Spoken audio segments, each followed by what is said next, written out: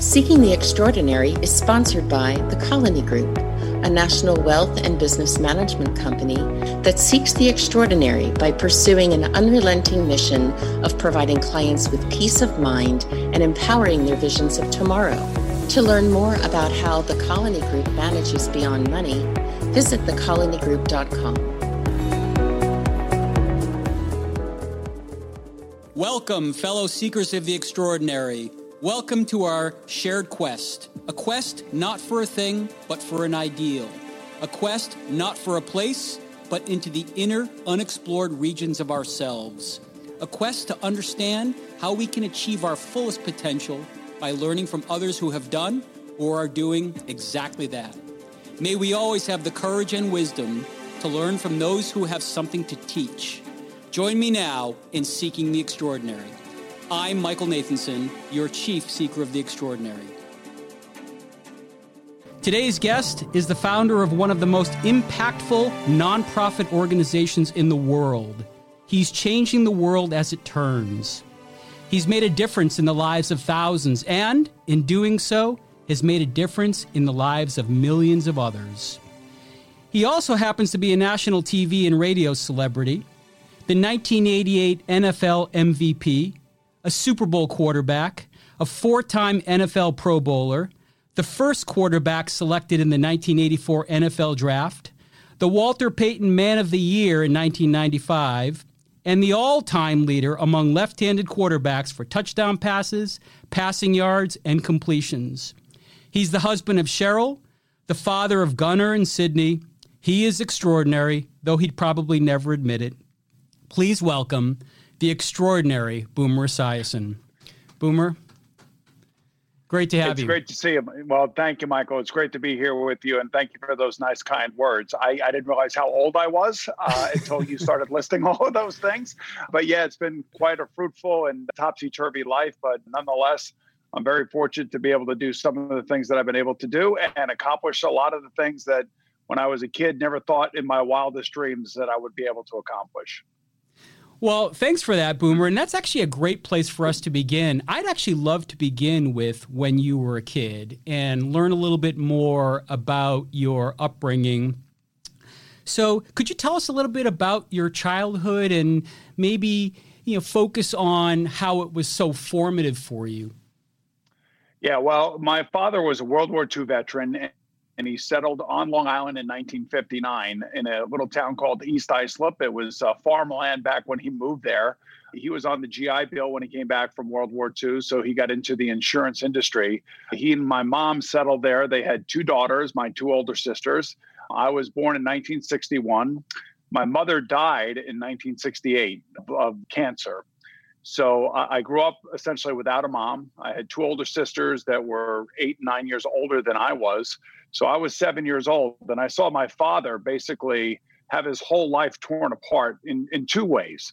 One was the World War II experience, which any vet will tell you was life-altering all into its own. And then to have the love of his life, my mother die of cancer, and watch her go through the suffering of that back in the 60s left a profound mark on him, I'm sure. However, I will say that he turned his entire attention to making sure that I would be raised and raised properly and brought up the right way, the best way that he could. We didn't have a lot of money. I remember even in my teen years asking him for his last $5 so I could take my girlfriend to the movies on a Friday night. So this was a man who was all about sacrifice. This was a man who put his life on the line for others in the line of war. He sacrificed for me and my two sisters, and a man who I never saw ever again with another woman in his life. That's how true love was founded for my mother and father. So I have on my desk a picture of them in their wedding picture, and I'm often reminded of him, just of the sacrifices that he made for me. So I would say we were a lower middle class family, grew up in a $17,000 home in East Islip, but it was a great upbringing. And a lot of the community, Michael, was a lot of World War II vets were moving out there. It was just a better place to live. It was getting away from New York City. It was true suburbia. It was farmland. It was Little League. It was high school sports. And I saw a man that basically sacrificed his entire life for me. Wow. Well, he certainly sounds extraordinary. Boy, so losing your mom at the age of 7, so that I assume, but of course I can't relate to that. I assume that was just a life-changing event for you. Do you remember it well? I do remember it a little bit. I remember visiting her at Mercy Hospital in Long Island, and I remember them not allowing me to go up to see her in her room back then. It was all the initial phases of treating cancer, and she was very, very sick. And through the radiation and everything, I guess they just did not want to have children in and around that type of area. So I remember her looking down from her window, and I was out in a courtyard looking up and waving to her. And I do have vivid memories of that. What I remember after that was, after she did die, I remember my sisters bawling for about a week. Yeah. And I remember how hard it was for them. But for me as a 7-year-old, I was pretty resilient. I was not really into organized sports at that point, because back then it didn't really start until you were 9.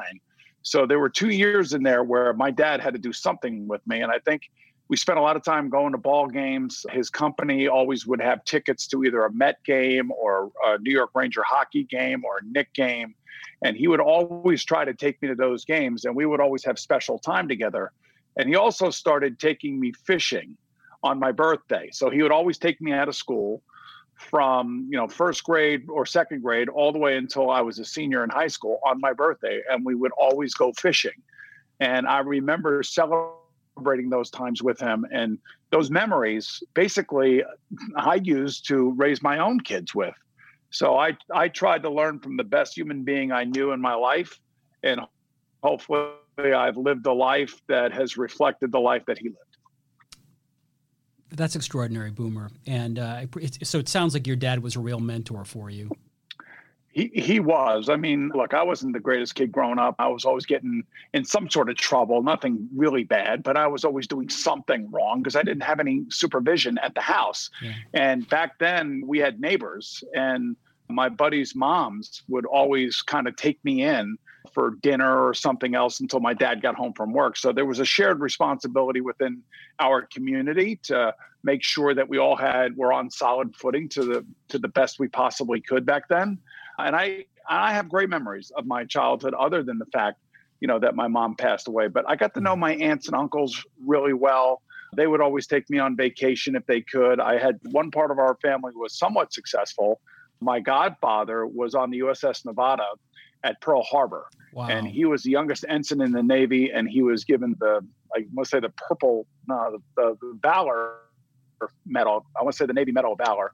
And he was my godfather, and he was well up, and he was one of the first senior pilots at TWA. So he and his wife, my Aunt Vern, my father's sister, would travel around the world, and they would always bring back something for me from somewhere where they came from. And so I had an interesting kind of peek at the outside world from them. And then, of course, my mother's sister, my Aunt Dee Dee, used to take me on vacations, but we'd always have to drive because she hated to fly. So we didn't go very far. We'd go to Vermont, we'd go to Maine, we'd go to Massachusetts, and we'd spend a couple weeks away from where I grew up for a summer. And these people all had a profound impact on me, and they were loving. They were caring.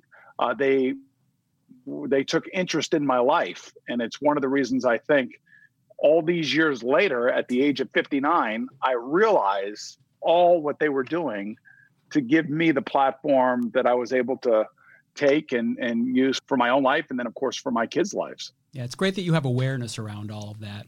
Were you a good student? I was a good student as long as I was playing. It is really weird. I was a B student in high school. I remember, I think my SATs were 1150. I was not a highly recruited football player by any stretch of the imagination. Everybody sees me now and they think, oh, he must have been a great high school football player. I was a good high school football player. Back in the 70s, you didn't throw a lot. It's not like today. You can't take today's world and attach it to 1978 when I was a senior in high school. I averaged 8 passes a game, and we played 9 football games. So I think I threw 80 passes in competition in a season. Think about that. Some kids are throwing 80 passes in a game now.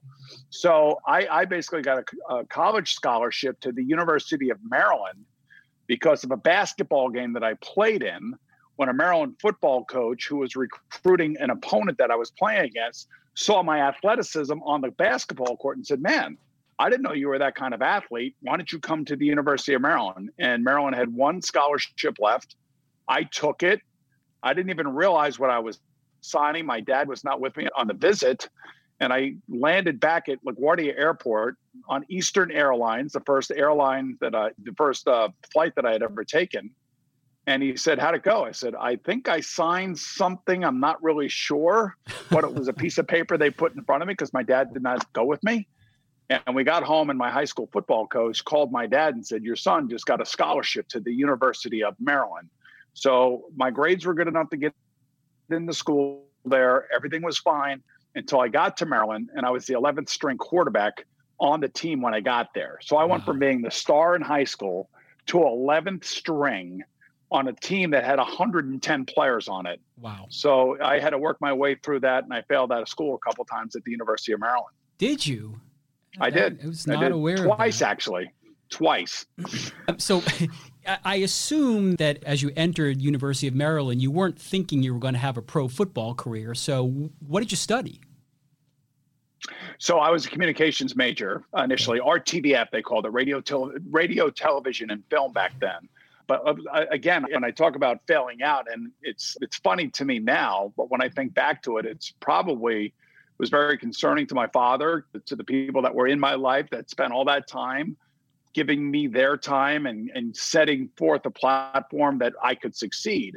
And I almost blew it at least twice. And a lot of it was tied to whether or not I was playing.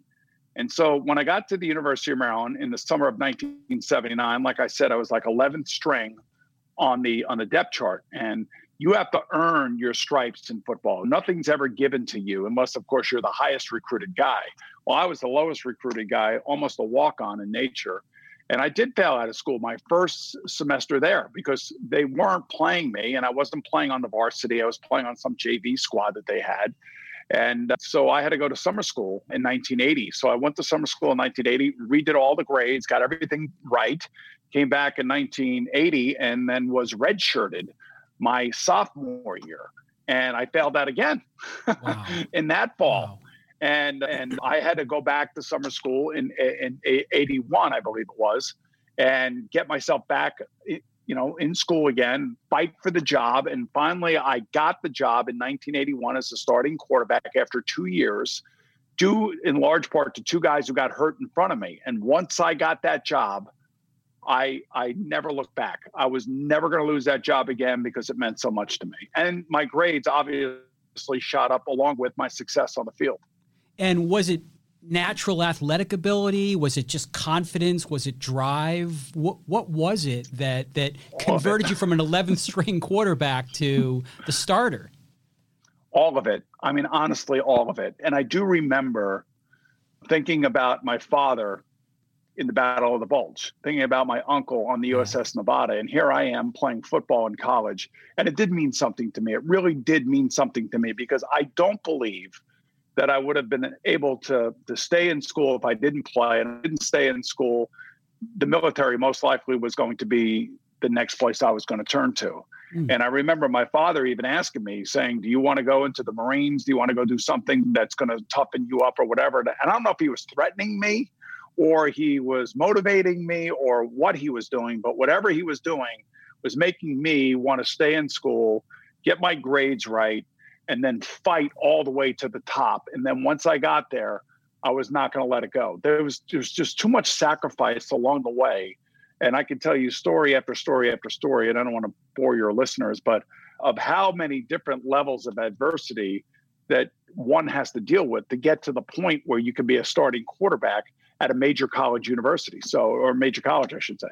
So I held on to that job for 3 years and then was drafted into the NFL. But even that was a disappointing day in my life. You would think being drafted in the NFL would be the height of your dreams and what you look forward to.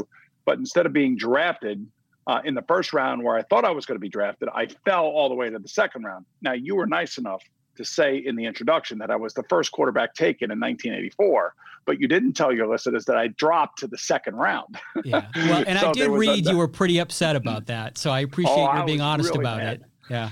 I would love to have you talk a little bit about that draft night. That draft day was really a very, very hard day for me to swallow. There are a lot of things that led up to the 1984 NFL draft. I was either the 1 or the 2 quarterback, depending on what you liked. Steve Young was the other quarterback that came out. So there were 2 left-handers, believe it or not, at the top of that draft. Steve decided to go to the USFL, and he got a huge deal from the LA Express. And so I was the next quarterback up. And I remember having a press conference. My agent, David Falk, at that time was not very happy about me having this press conference. And I said at this press conference, Michael, I am not going to the USFL. I did not grow up a New Jersey General fan or a Memphis Showboat fan. I grew up a Baltimore Colt fan because of the great Burt Jones. And now what also happened in this draft is that the Colts left Baltimore in the middle of March and moved to Indianapolis before the 1984 season and before this draft. Had the Baltimore Colts stayed in Baltimore, Ernie Accorsi, who was the general manager, told me I was going to be their first pick in the draft. But because they left to go to Indianapolis, I said I would never play for the Colts. So you have 2 things like colliding here. You have the USFL spending all this money on players like me, and you have the team that I wanted to play for, the Baltimore Colts, move in the middle of the night out to Indianapolis, and me holding another press conference saying I will never play for the Indianapolis Colts. So it sounds like I'm a pretty demanding guy, and I probably was not that coachable. So I would probably be scared of me as a personality as well. And I probably did more harm to myself, and one of the reasons I probably fell, than anything else. But it was a series of unfortunate situations that took place that forced me to drop. So I was angry that day. And 2 of my teammates at the University of Maryland were drafted in the first round.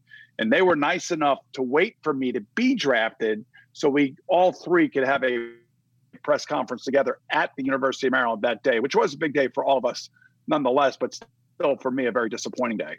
Wow. But again, though, you have awareness around that, and I appreciate your honesty about that. So yeah, I think anytime something happens in your life where it's a perceived failure, maybe by others, is fuel for fire for those of us who are uber competitive. And I think if I could ever really describe my own personality, it would be is that I am about as competitive as they come. And I may not be the greatest athlete. I don't have Michael Jordan or LeBron James or John Elway's physical gifts. I mean, I have gifts. There's no question about that. I recognize that. But I always felt like in order to play at that level or to be on that level with those types of players in your league, you have to have a drive and a competitive desire that is going to keep pushing you and allowing you to fight through the negatives, like falling on draft day. Well, I'm going to ask you in a moment about your Super Bowl appearance, but before I do that, I have to ask, so you succeeded the great Ken Anderson, who when I was growing up, I loved Ken Anderson. He was just one of my favorite players. Was he a friend, a mentor? Was he a teacher for you? Well, both. He was a mentor first, then he became a friend, and then he became my offensive coordinator my last year in the NFL in 1997. And I had one of my best runs ever under him as an offensive coordinator. And to this day, he still is a friend. I got there, he was in year 14 of a 16-year career. And my first year I started 4 games because he and the initial backup, Turk Schonert, both got hurt.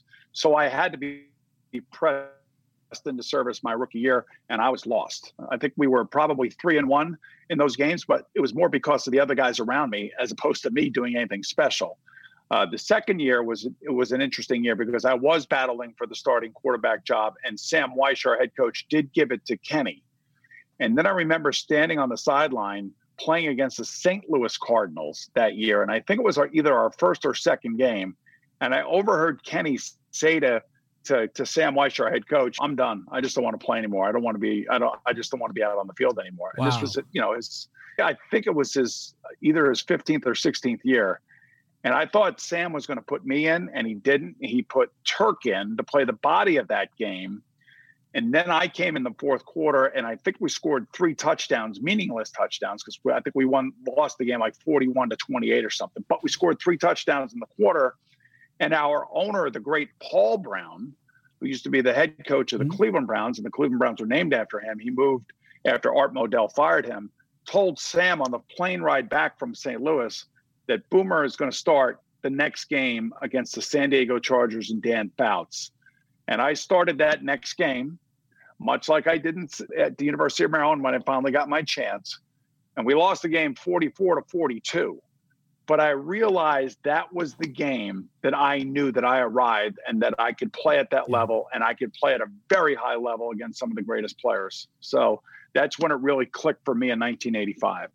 And that's a great transition to get to your Super Bowl appearance. So there's really no but about your career. You had a spectacular career by any measure. You got to the Super Bowl, and you almost won. It was so close. And I'd love to hear more about how you reflect on that, what you learned from that experience.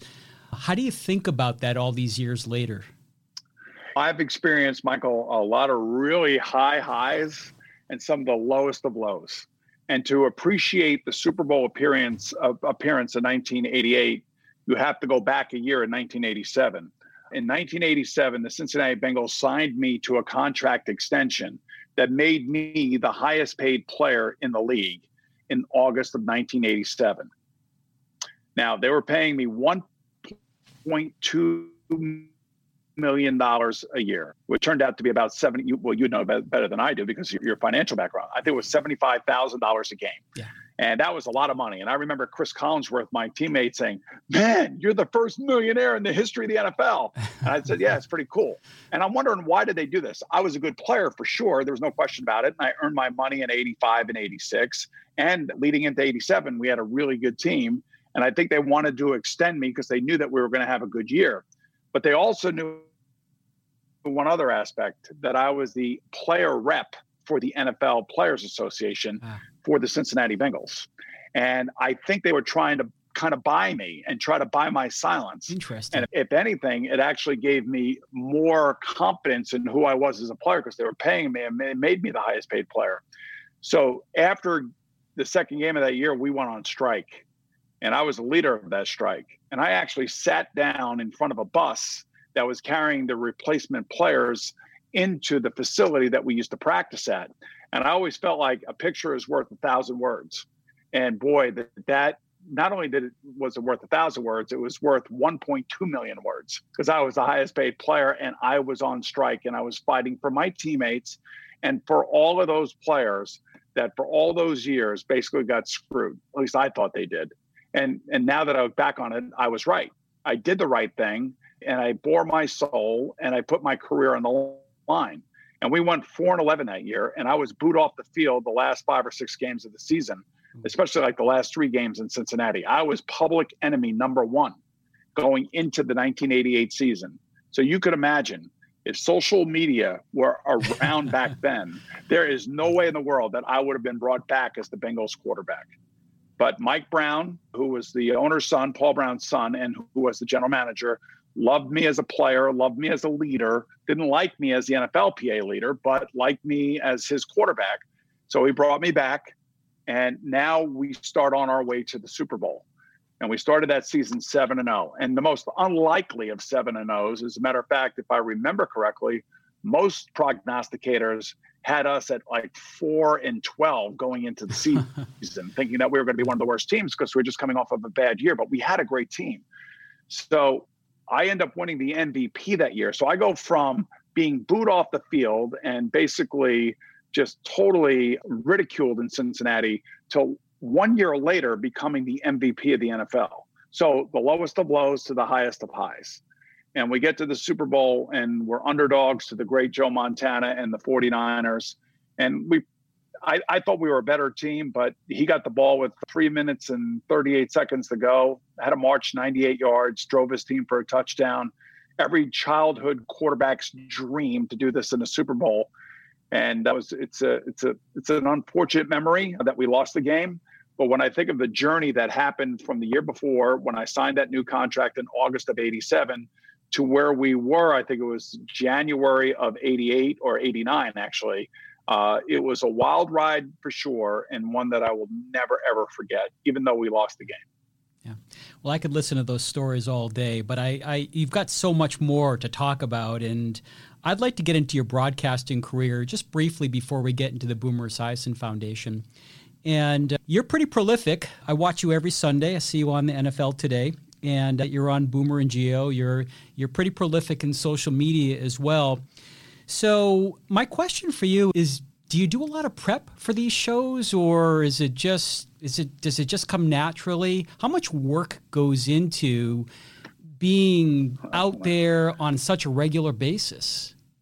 It's constant. It's always constant. And you always have to stay up on the latest news, both politically, sports-wise, whatever it may be, especially when you're doing a 4-hour radio program 5 days a week that's simulcast on CBS Sports Network. So you can't show up and not know what the hell you're talking about. And you got to have good opinions. And you got to make sure that those opinions, at least my side of it, is based in fact, because I have credibility, I have reputation, I have everything that goes in behind it. I'm not just an entertainer. Most of the guys that I work with on the radio are entertainers. They'll be contrarians just to be contrarians, just to make it interesting for the listener. So I can always play off of those guys, which is a lot of fun for me. But again, when you talk about a broadcast career that spans from 1997 to 2020, or 1998 to 2020, when I graduated at the University of Maryland, I would hope to get into TV and radio. As a matter of fact, I did an internship at WJZ TV in Baltimore, and there was a little known local reporter covering all the local human interest stories. Her name was Oprah Winfrey. So we were there together in 1981 and 82, I think the summers of those years. And then obviously she wanted to do her thing. But for me, you talk about the highest of highs. I left the NFL football field and went right into the Monday night booth, and I replaced Frank Gifford. I remember. So I went right from the football field to the biggest TV job that you could get in football. And 2 years later, I was fired along with everybody behind the scenes.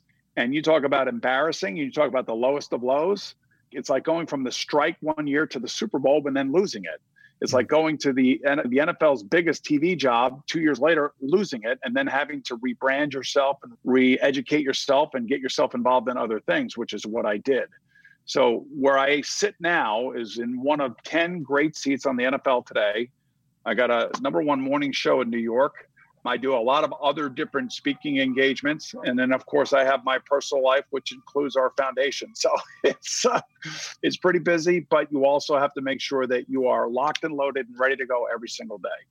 Again, before getting to your foundation, I'm just curious. So as you stay prepared, as you do research, do you have a team that's helping you, or are you doing all of this research yourself? For the radio show, that's all me. That's 100% me. I do have a producer that would give us suggestions of things that we may want to talk about and things of that nature. But usually the show is improv. It's pretty free-flowing. Down here in New York, there's a lot of different things to talk about. There's always something on the back page that is of interest to all of our listeners here in New York. And like I said, it's not just football. It could be human interest stories. It could be political stories. It could be guy talk, all that kind of stuff that you try to mix in with the foundation of it being sports. So you do have to stay up on everything. As far as Sunday's show on the big network, the NFL Today, we do have a group of researchers to make sure that we know every trend that is taking place in the NFL. It's all NFL specific. You got to be up on all the statistics. You got to be up on all the injuries. You got to be up on all the drama. You got to know who's getting fired, who's getting hired, who's hurt, who's not hurt. What is this coach saying about that team? What is this player saying about that player? I mean, there is so much to digest, and that's one of the reasons why we have such a big research department at CBS. Thank you for that. I could talk to you all day long about football because I am a huge NFL fan, and I'd love to do that. But I'm also a fan of people that are engaged in deep philanthropy and altruism. And now I do want to shift to the Boomer Esiason Foundation. So you and your wife founded the Boomer Esiason Foundation. I got a little bit of conflicting information as I was doing my research, and I saw on your website it says that you've raised about $115 million for CF research and services. I've since also come into possession of information that says that it's actually over $150 million, but it's a lot of money. You've raised a lot of money, and this all, of course, began with the diagnosis of your son, Gunnar, I believe at the age of 2 with cystic fibrosis. And I would be honored and love it if you would be willing to tell us about that experience and tell us how it led to your decision to take action. Yeah, the highs and the lows, again, find themselves in my personal life as well. When Gunnar was born in 1991, I was in the midst of a terrible season. He was sick, and we didn't really know why. 1992, I had my worst season as a pro. Gunnar was still sick. We had no idea why. I was still in Cincinnati. I finally got traded out of Cincinnati, got to the New York Jets in 1993, and that's when we got the diagnosis that Gunnar had a genetic deformity known as cystic fibrosis, which basically is a total body disease, but it really affects the lungs with bacterial infections. And it's a very labor-intensive disease, so the kids can live somewhat of a normal life. And it kind of changed my life in 1993. So I decided to use the platform of the NFL put a face on this disease. And Gunnar and I graced the cover of Sports Illustrated in 1993, and it was called The Quarterback's Crusade. And my crusade was all about one simple thing, was to take all the things that I've learned from my father that we talked about earlier today and apply them to giving Gunnar the greatest childhood he could ever have and create as many memories with him as I possibly could, all while still fighting cystic fibrosis. And because his mom, Cheryl, was so dedicated to making sure he had everything he needed and took such great care of him, it allowed me to go out and raise money. So we've raised almost $200 million. 200, wow. Yes. So I have to update the website. I'm sorry about that. Actually, it's under your bio. Your bio is where it says 115 million. Yeah. Okay. So I'll update that then. Okay. So anyway, it's been I guess a labor of love, if you will, trying to do this. And I got involved because of a guy by the name of Frank DeFord, who lost his daughter, Alex, to CF at a very young age. I think it was the age of 8. And he wrote a book about it, and he did a movie on it. And I got embroiled in cystic fibrosis well before Gunnar's diagnosis, even before Gunnar was born. So that was 1989. I first became aware of CF. And then lo and behold, here comes the lower of the low. Gunnar gets diagnosed with CF at the age of 2. So I decided to put this foundation together, make a difference in the world. And we have. Gunnar is now 29 years old. There has been a major breakthrough in the last 2 years with a drug called Trikafta that has come from Vertex, which is located in Boston, where you're sitting right now. And that has been years and years and years and years of research and billions and billions and billions of dollars to get us to this point where Gunnar now at the age of 29 is at the Tuck School of Business at Dartmouth. And he's kind of restarting his life because of this drug and the impact that it's had on his body. And what I'm seeing are all the fruits of the labor that all of us as parents of cystic fibrosis children have done over the last 50 years. Because if we didn't have the foundation of the previous families that have lost loved ones to cystic fibrosis, we would have never been able to accomplish what we have accomplished. So while I'm so happy for Gunnar and so fulfilled as a dad, I also still have the reminders of all those families that went before us and lost loved ones to CF well before the age of 20, well before the age of 10, like Alex DeFord did. So I'm certainly not in this fight by myself, but I think that I've enhanced it, hopefully, and put a name on it, and we've made a big difference. You certainly have. This is really the model for success among many disease-based organizations. I know that from personal experience. And I'd actually, what you did with Vertex is again, a model, because those who are in the know about the disease space is that what we understand is that the government needs to provide funding.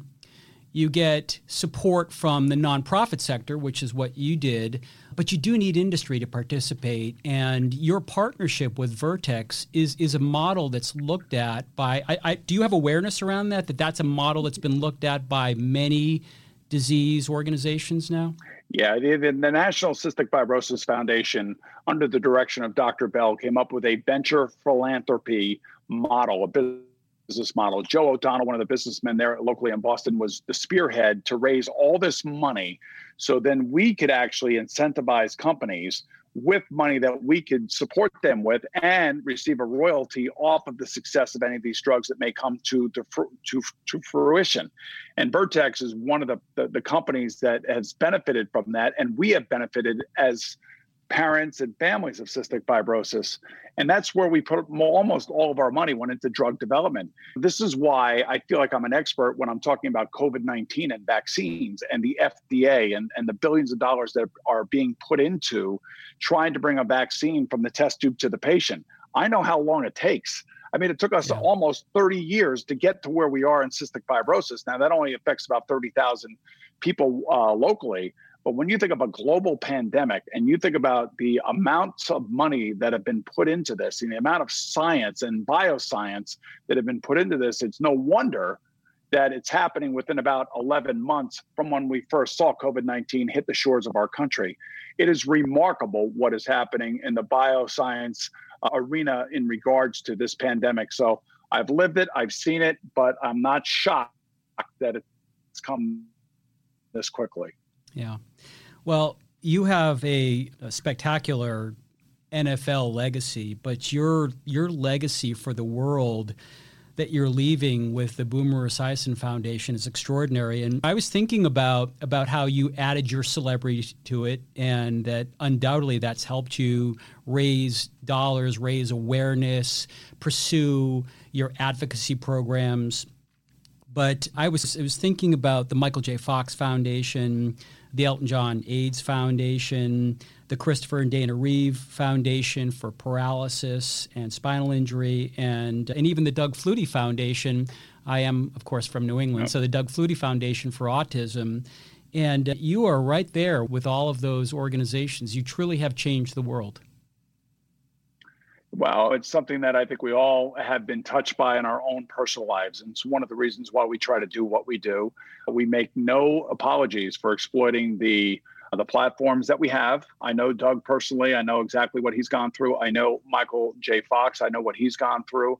I think of Bill and Melinda Gates and how much money they have just actually poured into so many different charitable endeavors. And I can't even begin to tell you, Michael, how thankful I am to be a part of a small little success story, but to see the people that have supported us over the years, it gives me great, great warmth when I think about the human altruistic nature of how we try to help each other when asked. And I've lived it for 27 years and I've seen it up close and personal, and it's nothing short of amazing and a miracle.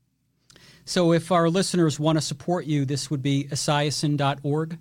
That's the best place to go. You can make a donation there. You can find out about us there. We are a 4-star Charity Navigator foundation. We take great pride in that. I hold down expenses significantly. And like I said, I try to use every avenue that I possibly can to raise money. And it's been successful thus far. Yeah, and you and Cheryl are still the co-chairs.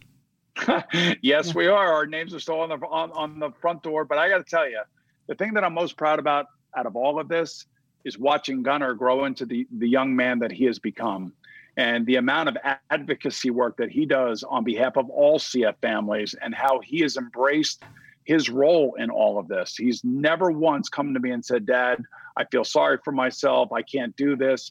It's been the opposite. He is all in, has always been all in, and that's the thing I'm most proud of. So I have in front of me the Boomer Esiason Foundation mission statement, and I'm actually going to read it, or at least the beginning part of it, and then it's going to lead to a question.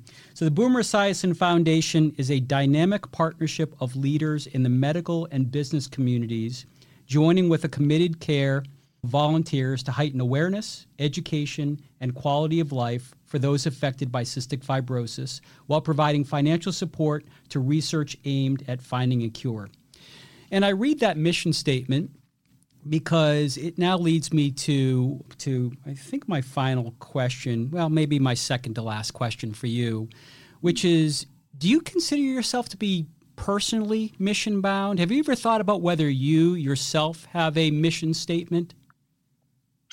My mission statement is probably I guess I've never been asked this question like this. My mission statement is simply, I will not fail. I will have bumps along the road. There'll be adversity for sure. There'll be those highs, there'll be those lows. But in the midst of all of that, I'll never lose sight of what my ultimate goal is, no matter what I'm doing. In as far as our foundation is concerned, it's always being pragmatic. It's also being realistic. And it's also listening to the voices of the people that we're trying to help. So I guess my mission statement would be never stop driving towards success and never allowing anything to get in the way of that. Excellent. Outstanding. So what's the future for Boomer Esiason? Hopefully retirement. I mean, I've been going so hard for 25 years and I still love what I do. I'd like to continue probably until I'm about 65. So I'm 59 years old. I turned 59 years old. Not easy in a pandemic for any of us, but I will tell you that for me, the pandemic has made me realize just exactly what life is all about. I think most people can reflect back on some things in their lives that they'd like to do better or they'd like to be better at.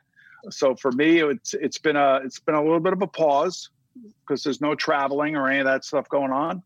But I could see myself retiring in about 5 years, calling it quits, and hitting the golf ball a heck of a lot more than I'm doing now. And playing hockey too. I do play hockey. That's my competitive side. So I picked that up when I was 37.